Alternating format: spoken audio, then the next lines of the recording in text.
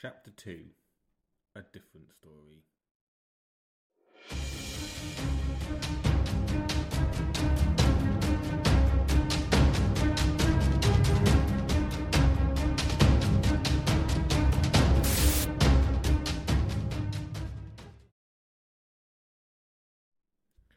I thought I'd give this chapter a frustrating sounding title, just to make you think that I wasn't going to tell you what happens next. I'm like that sometimes, I do apologise. Sometimes we have to make jokes, don't we? Anyway, where was I at the end of my last storytelling? Oh yes, I remember. We were in the strange room with a man whose voice I recognised, but whose face I did not. Did you guess who it was yet? I'll give you a moment to have a think.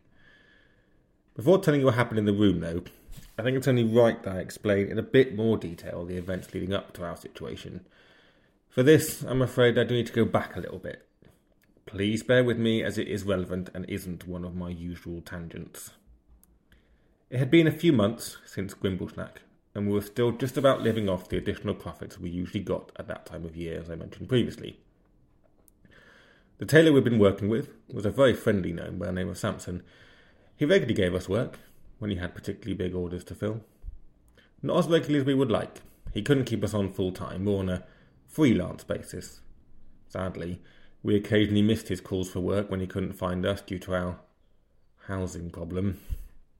Weeks would go by where we had to slum it from street to bench, bench to bed, and bed to street again. We had made friends too, of course. Samson would help us out when he could, not only with work, but with a roof too.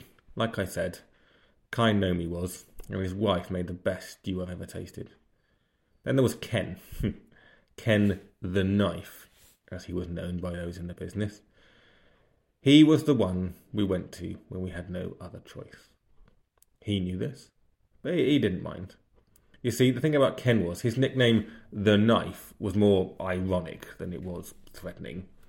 He was actually very kind to us, took us under his wing in a certain way, taught us how to survive, live, and even thrive on the street. We had to get our hands dirty with Ken, though. Luckily for us, he had the same underlying ground rule that we had. No murders. So we never had a clash of interests. We delivered things for him usually, packages which he didn't want intercepting, for example, or messages delivered at peculiar times to peculiar people. Once, we even took a message to the Fae, if you can believe it. You see, Ken's rivals, and he had plenty of those, didn't know we were ever involved with his troop, so they never stopped or suspected us. Probably because we didn't work for him regularly. They only saw us as two tailor boys trying to make their way, not rogues in training, because rogues in training is what we were. Ken had taught us how to blend in with a crowd, pick a lock, go unseen in the shadows, learn the guard rotors, bribe an official without getting caught, and even how to defend ourselves if things went sideways. That was one of the more tiring and arduous practices he liked to put us through, but it was for our own good. We learnt the key strikes, falling swing, thrust, rising attack, but more importantly we learnt to recognise when an enemy might use these, and which defensive stroke would serve us best. Both of us had developed our own idiosyncratic styles, of course. I'm told all sword fighters do. We both favoured more defensive moves, as neither of us ever really interested in killing anyone, as I said before. Oliver had learned to use his defence as a way to disarm his opponent. He even managed to disarm Ken once, though Ken said it was luck. Whereas I found it rather more fun way to use a defensive slice to rob a potential attacker of their purse, wallet, or even their belt.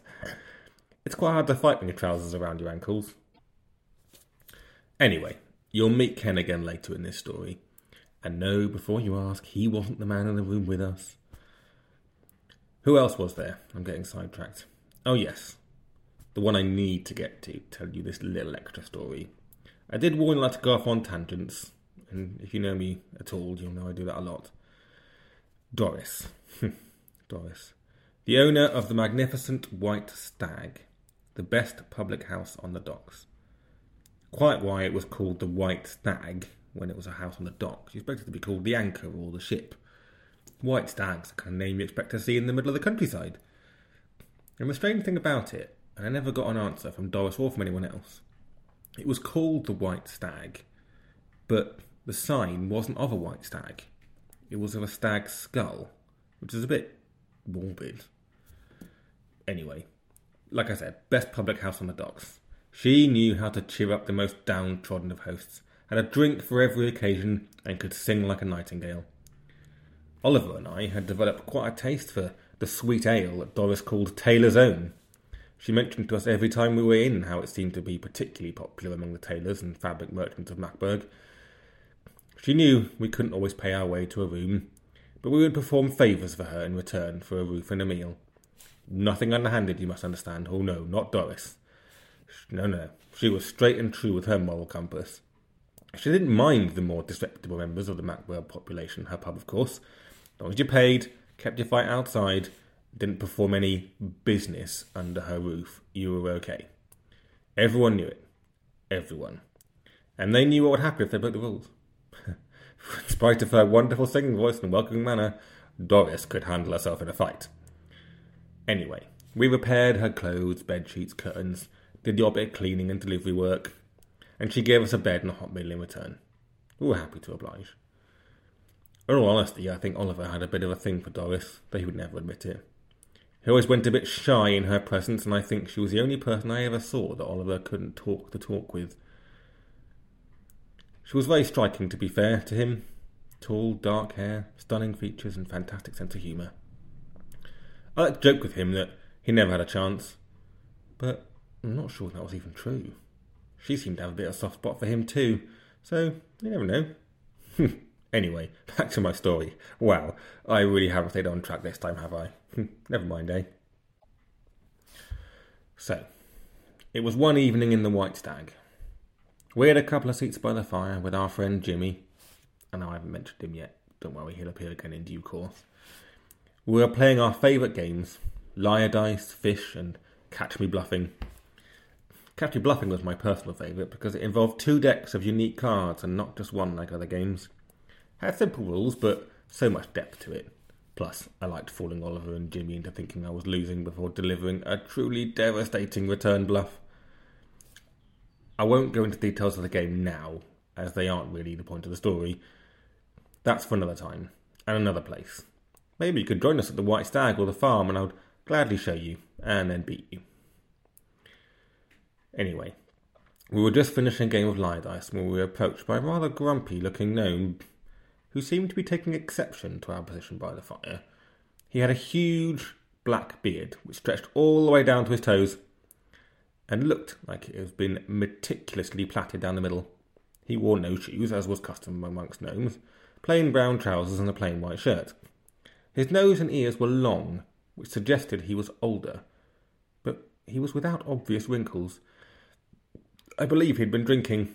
Well, actually, I know he had, because I could smell his breath before he even got close to us. He sat firmly down on a stool, with his back to the fire facing the 3 of us, and leant on a massive double-headed axe on the floor. Then he gave each of us a stern look, which clearly said that he would prefer it if we all moved, and quickly. Oliver, Jimmy, and I exchanged looks. We knew that we could take him if we really wanted to, but we also knew that Doris wouldn't appreciate us starting a fight in her tavern, and no matter how soft she was on Oliver, rules were rules. I briefly considered trying to talk the gnome round to joining us for a game, but his bloodshot eyes and stinking breath told me otherwise. "We were just leaving anyway," I exclaimed loudly and confidently as I could. Doris looked over, gave us a nod, and gave the gnome a look so dirty I swear he actually flinched a little. We said our goodbyes to Jimmy, who shuffled off home to his bed, and made our way down the thin, winding lane to Ken's establishment. It was a good half-mile from the White Stag to the hideout, but normally we'd cover it in no time. Sadly, this night, this difficult and dangerous night, was not like other times, and we never made it safely to Ken's.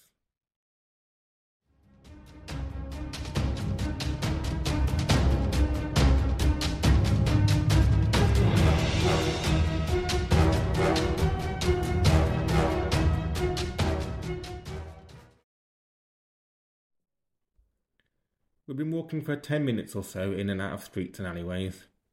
We liked to take the less trodden routes when we could. We'd got to know them well working for Ken and Doris, and it was as we turned down a particular street that we came across a sight I never thought we'd see. Laying in a dark alley, half propped against a wall and half slumped down, was a woman, or more accurately, the body of a woman. We'd both seen bodies before, of course, but there was something different about this, something all the more tragic about the scene we had encountered. She was alone, and somehow I had the feeling she had died alone.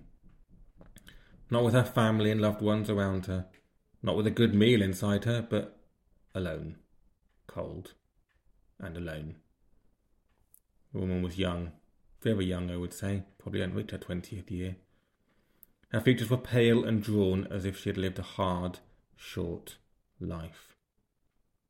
There were no immediately obvious injuries, no pool of blood, no weapon to be seen, and so no one else around. She wore simple clothes, a plain, albeit slightly faded, blue dress, with a shawl around her shoulders. We approached with extreme caution. We had no weapons with which to defend ourselves should an attacker decide to return to the scene. When we got closer, we could clearly see how she had sadly died. There was an ornate, jewel-encrusted dagger buried deep into her back, although while there was no pool of blood, it was still a mystery.